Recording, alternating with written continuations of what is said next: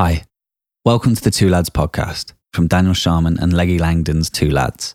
The Two Lads podcast is a place to come and listen to topics that you may not have heard men talk about so candidly and intimately before. It's no bullshit, it's straight to the point, it's raw and it's honest.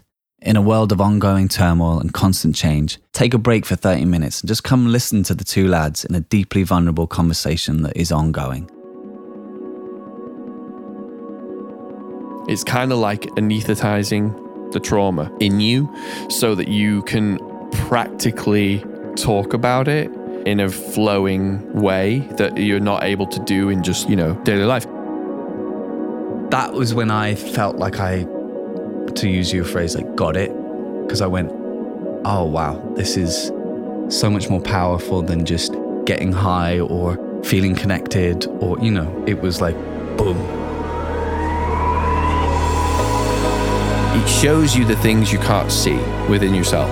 It guides you to who you are underneath all of the walls that you create as a human. When you make mistakes or you feel pain, you kind of build these walls up around those things, so you kind of try not to do them again.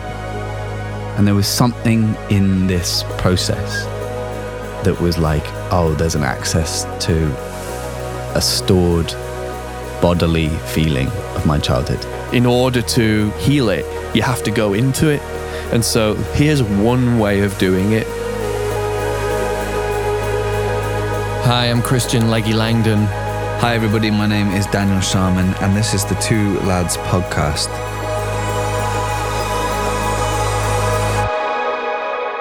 Today's episode is on journeying. Daniel and I discuss our experience using plant medicine, or more commonly known as psychedelics. Firstly, what is journeying? Well, essentially, it's using plant-based medicine to help discover one's connection to our unconscious selves, something that's not easy to see in everyday life. We believe using this method helps discover our deep-rooted traumas and wounds we've developed through our lives. This is certainly not the only way to achieve it, but we're only discussing this from our own experience. We do not recommend this particular method for everyone. We take addiction and mental health seriously, and we only recommend this method if you are called to it. We'd also like to stress that this is not taking drugs to get high. Using medicine with intention and shamanic supervision defines this practice for us. All right, enough of me. Let's get into it. Okay, so we're going to talk about journeying today. Not a lot of people are going to know what that is. Okay, so it's quite an LA thing, isn't it? Journeying, i.e. plant medicine, i.e. drugs. Using drugs consciously as tools to access the unconscious would be one way of looking at it. Mushrooms, sassafras, ayahuasca, acid, 2CB type thing. Mind-altering psychedelics and heart medicine. They call it medicine in the trade. But essentially, it is drugs. It's drugs, whatever you want to call it. It's just a word. It's mind-altering drugs. Yeah, which is ultimately, the spectrum of drug use, as I've known it, is unconscious use of it and conscious use of it. Sure. That's really what I see now, as I've always had drugs in my life in some way, right? From being kids, just experimenting with drugs, to this journey work that we've been involved in. Well, let's talk about, I want to know how you came to it. Yeah. It's had a profound effect on our lives. Yeah. And it's actually, we're doing this podcast a few days after a journey, which has been profound for both of us. Yeah. It's the reason why we're doing this podcast on this. Yeah. How did you come to it? Okay, so it was through my ex-wife, and I think it was a continuation of my own work on myself, which started in me getting sober, ironically. So I started doing drugs after I got sober. But these are actually used in addiction, in addiction treatment. For sure, yeah. I mean, look, I got sober from drugs and alcohol, cigarettes, all that stuff 11 years ago now. And for a good amount of time, 5 years maybe, I didn't do anything. I was totally sober. But I started to do therapy and individual therapy and couples therapy with my ex-wife. So we were on a journey, so to speak, of self-exploration. I think when one gets sober, okay, so when one shuts off the mechanism that I was using to alleviate pain, to numb pain out, unconscious pain, psychological pain. For me, I'd always used drugs to do that unconsciously since I was a kid. So in a weird way, I've been journeying all my life, but for the first part of my life, it was unconscious, and it was just about pain removal, pain shutting down, which in the notion of the relief of pain gives you joy, right?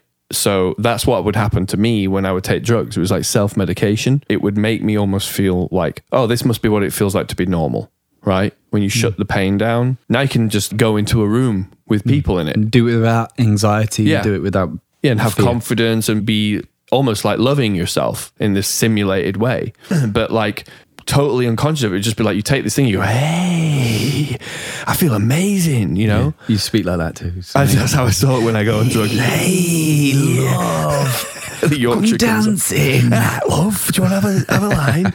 So my experience with drugs up to getting sober was always one of the moment felt amazing, and then the post experience was always horrific and just got worse and worse, right?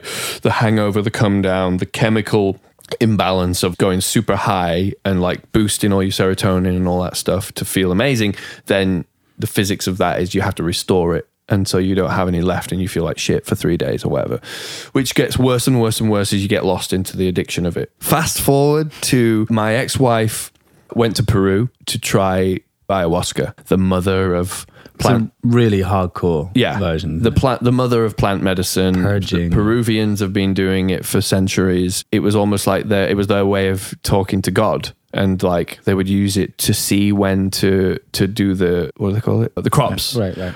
Crop rotation, all that stuff. They would consult through the mother ayahuasca plant. They would see when it was time to do the crops, all that kind of stuff. So they've been doing it for forever. And then us like Westerners have kind of tapped into it and discovered it. So she went to do it to find out what it was all about. And amazingly, she went for a week, and she's, pretty like likes her comforts, you know. That's quite a brave thing for her to have done. She went on her own. No, I know her, you know. Yeah, no like hairdryer, none of that shit. Yeah, she just went. Good for her. And she was in the jungle she's in the jungle, baby, for 7 days. I didn't speak to her or anything.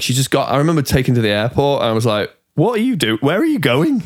She's like, I'm going to Peru. Wow, what a brave thing to do. Yeah, it was pretty wild. I mean, I was really against it fundamentally at the time because it was scary for me, because everything associated with taking substance was in the bad book at the time, in my bad leggy, polarity that I'd created. I was in the current good only space. And you needed the control of knowing that the places that you were at were safe because there was control. Yeah, and I didn't want to, anytime I would take something, it would mean I would just go into total chaos. And so I'd just gone into the absolute sobriety of my life, and it was working for me on some level. So anyway, it was scary when she started to do that, because she was never really a druggie or a big drinker or anything. And she just, for some reason, had this desire to go and do it. And she came back, and it definitely changed her in some way. And everybody was talking about it. And I just remember being very removed from it. I really just didn't understand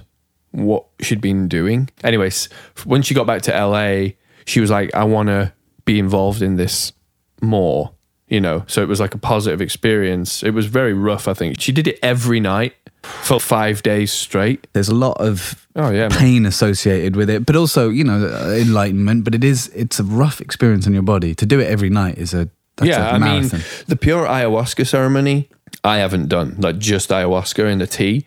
And I haven't had a calling for it because but some, I know people that have, and it's life-changing kind of experiences in that it shows you the things you can't see within yourself. It guides you to who you are underneath all of the walls that you create as a human, and when you hurt yourself and in life, when you make mistakes or you feel pain, you kind of like build these walls up around those things. So you kind of try not to do them again. You try not to step into that. And within that, you end up building kind of psychological walls around all of your wounds. And that can affect how you connect to people and how you are in relationship, etc., etc. So she found a group here in LA through a friend of ours, and that's how we met the people that we do it with here. And so she did that again for about another 3 years. Without you? Without me, yeah. And she was meeting all these people. She'd literally go on a journey on Friday and then bring them all to the house on Sunday. Everyone, and she's like best friends with all these people. And like, these are all the people I met at Journey. And I'd just be like in the corner being like, humbug,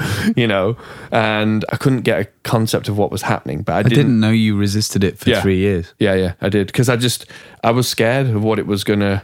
I didn't want to look at any of that at the time. Because I was in a marriage, I just flipped everything from being a total crazy party boy to I am now husband, good man. And I couldn't manage how I was going to integrate that kind of stuff back in again. It didn't make sense to me that I could do it. Because at that time I was an addict in my mind. I'm an addict. I'm always an addict. I'm not going to be able to just like have a dabble in this, you know. But then slowly my brother did it and other friends of ours was doing it and there was a whole community starting.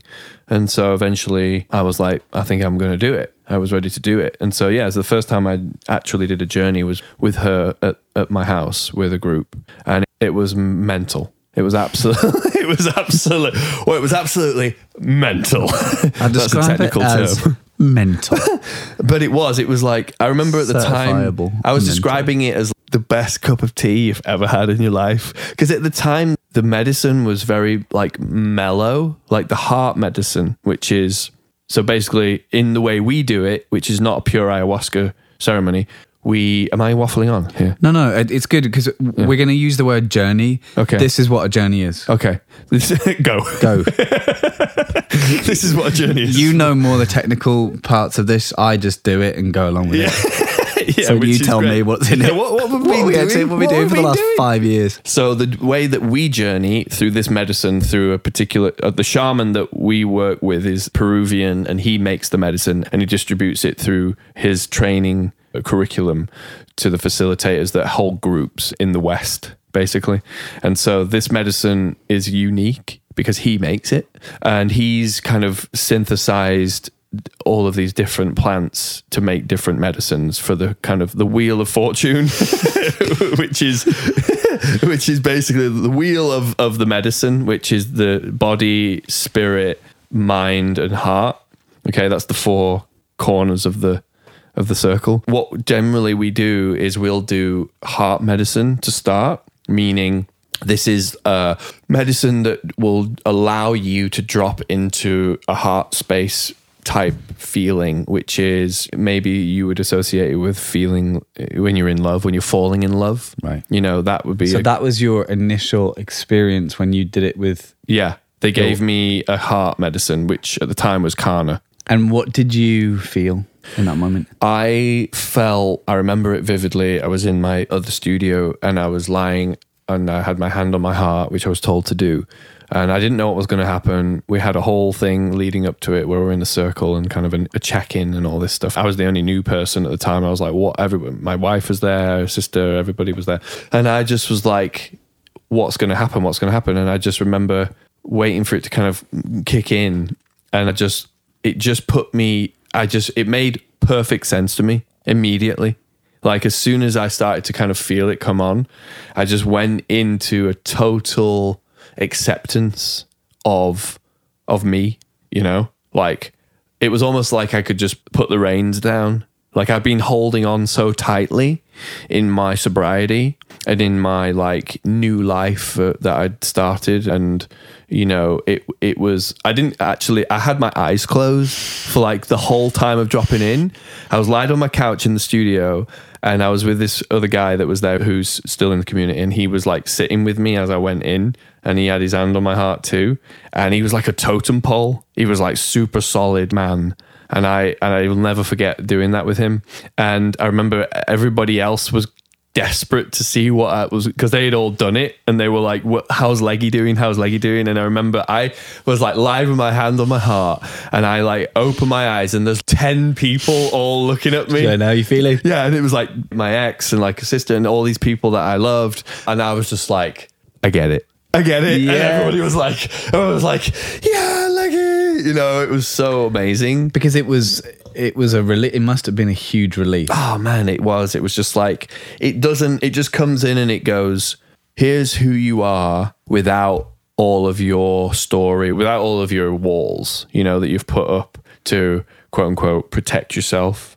And as a result of that protection, it disconnects you from your heart, disconnects you from knowing that you have everything that you need within you.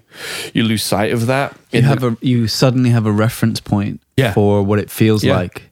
Yeah, you do. It's like, basically, they say, and I believe this, that, when you're born as a baby, you're 100% eros, which is like life force. Eros being the Greek word for life and for love. And I loved that. When you're born into this world, you're just 100% life force. And then slowly over time, you start getting knocks and scrapes and you burn your hand on the stove and all those things. You start changing and how you relate to the world. Exactly. Mm-hmm. And you start losing connection to that 100% life force that you are.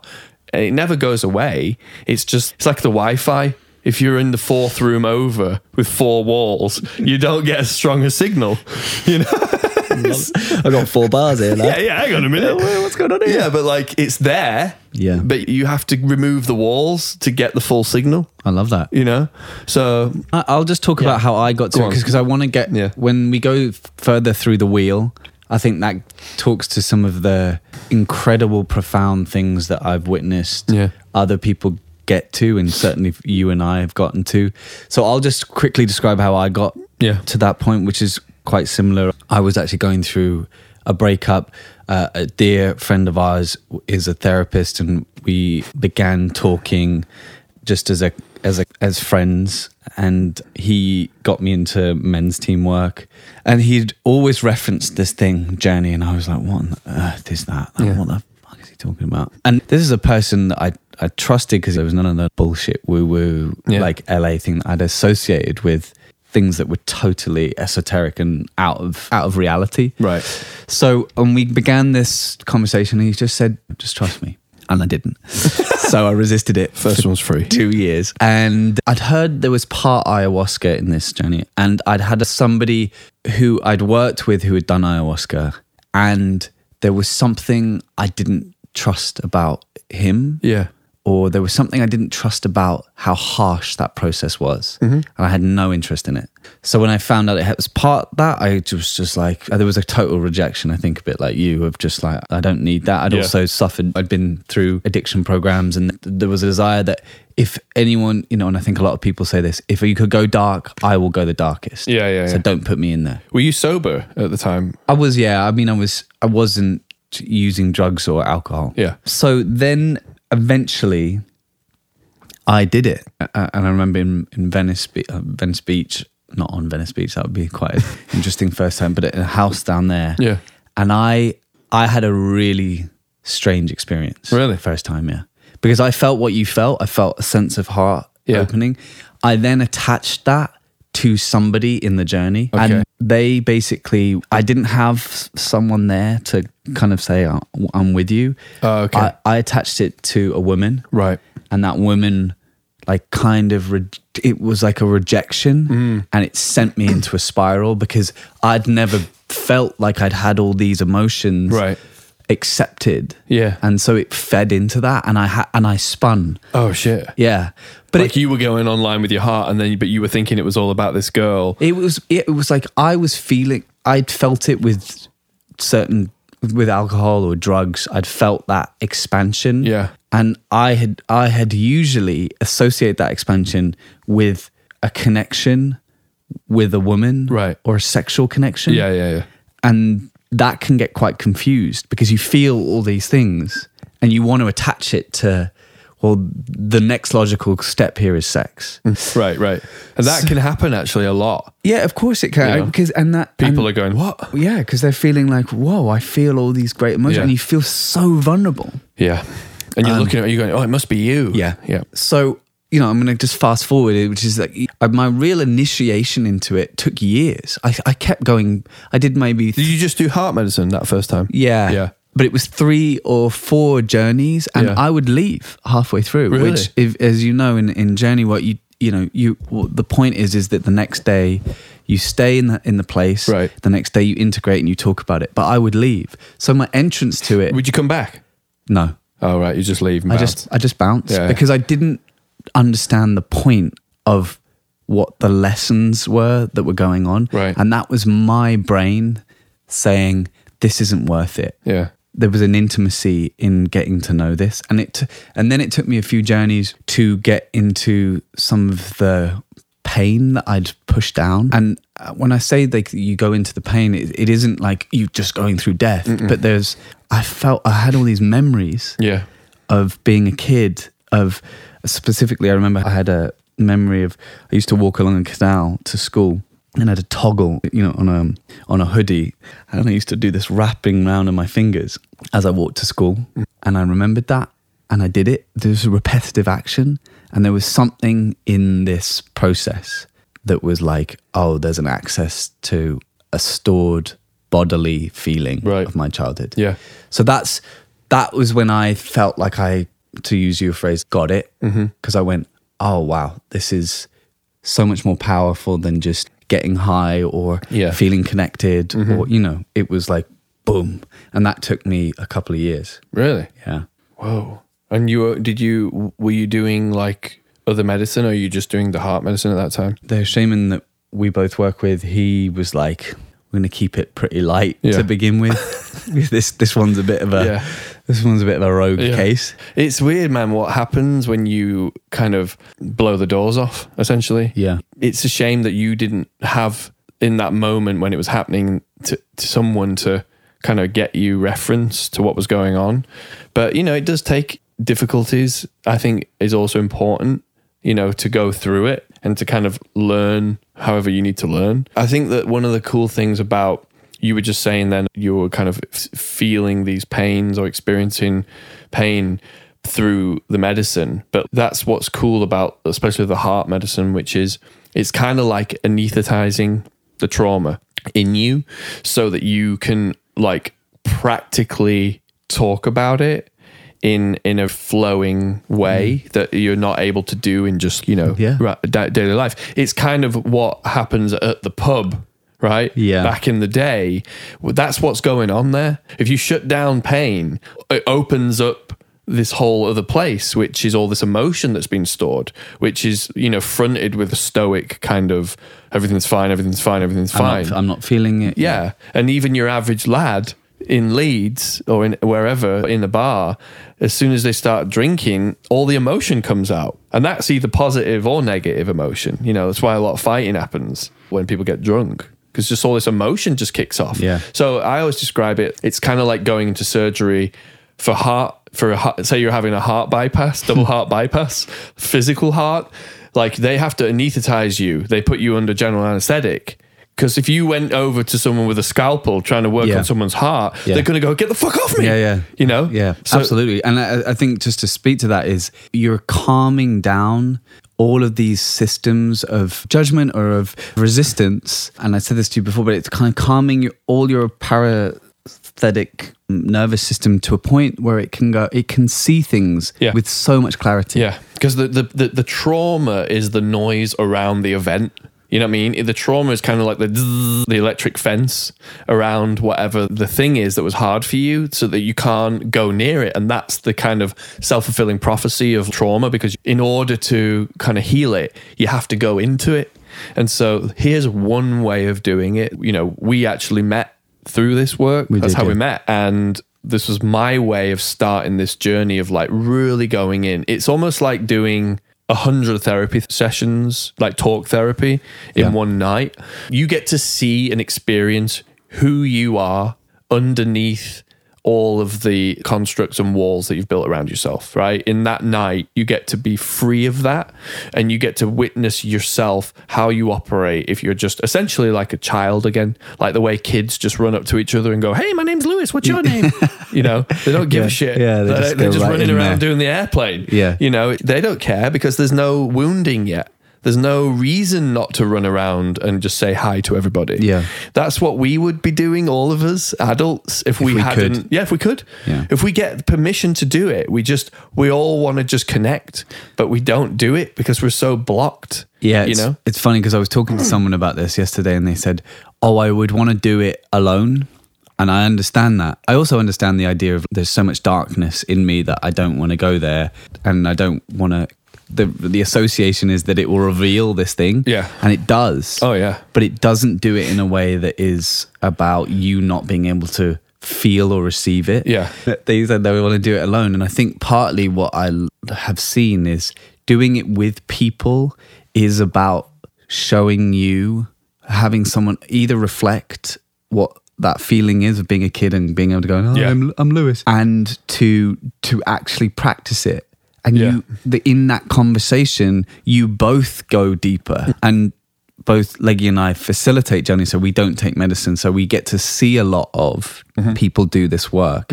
And there's a lot of patterns over the 5 years that I've watched people go in. There's a lot of patterns around seeing your own patterns and then having a reference point. And it's not work in itself. It's just you see much clearer. Well, I think also play is work as well. That's another thing I've learned through this work is that we as adults, we're all going mental all the time. We're just trying to achieve. We're trying to get to this like never ending place of like success, whatever that means.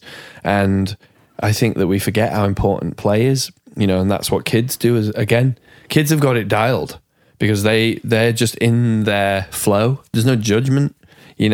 We judge as adults because we've got an idea of how something is supposed to be.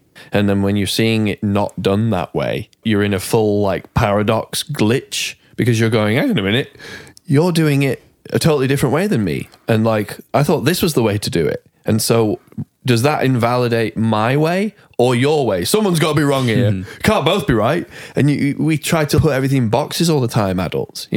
This work's really about like just blowing all that up, and the more you do it, the more you kind of understand it. I think also it's why people reject it as well. When people do it and it's almost too much, I've seen that. I've had experiences with that with partners that I've brought in after I got divorced and stuff, which is partly why I got divorced also. I mean, there's so much to talk about here. I know it's kind of ridiculous. It has profoundly changed both of our lives, and we've introduced partners to it. Yeah, and those partners have had their own relationships with it and begun their own journeys with it. Yeah, all of it, I can honestly say, has been profound and beneficial.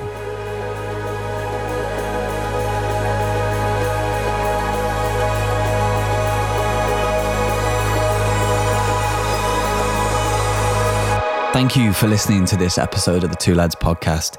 This conversation is ongoing and it involves all of us together, so we'd love to hear from you. Let us know if there's a subject that you'd like us to talk about, and let us know what you think about the conversation so far. The Two Lads podcast is available wherever you listen to podcasts, so please don't forget to subscribe so you don't miss the latest episode. And give us a 5-star review, tell your friends about us. All of that stuff really helps us a lot.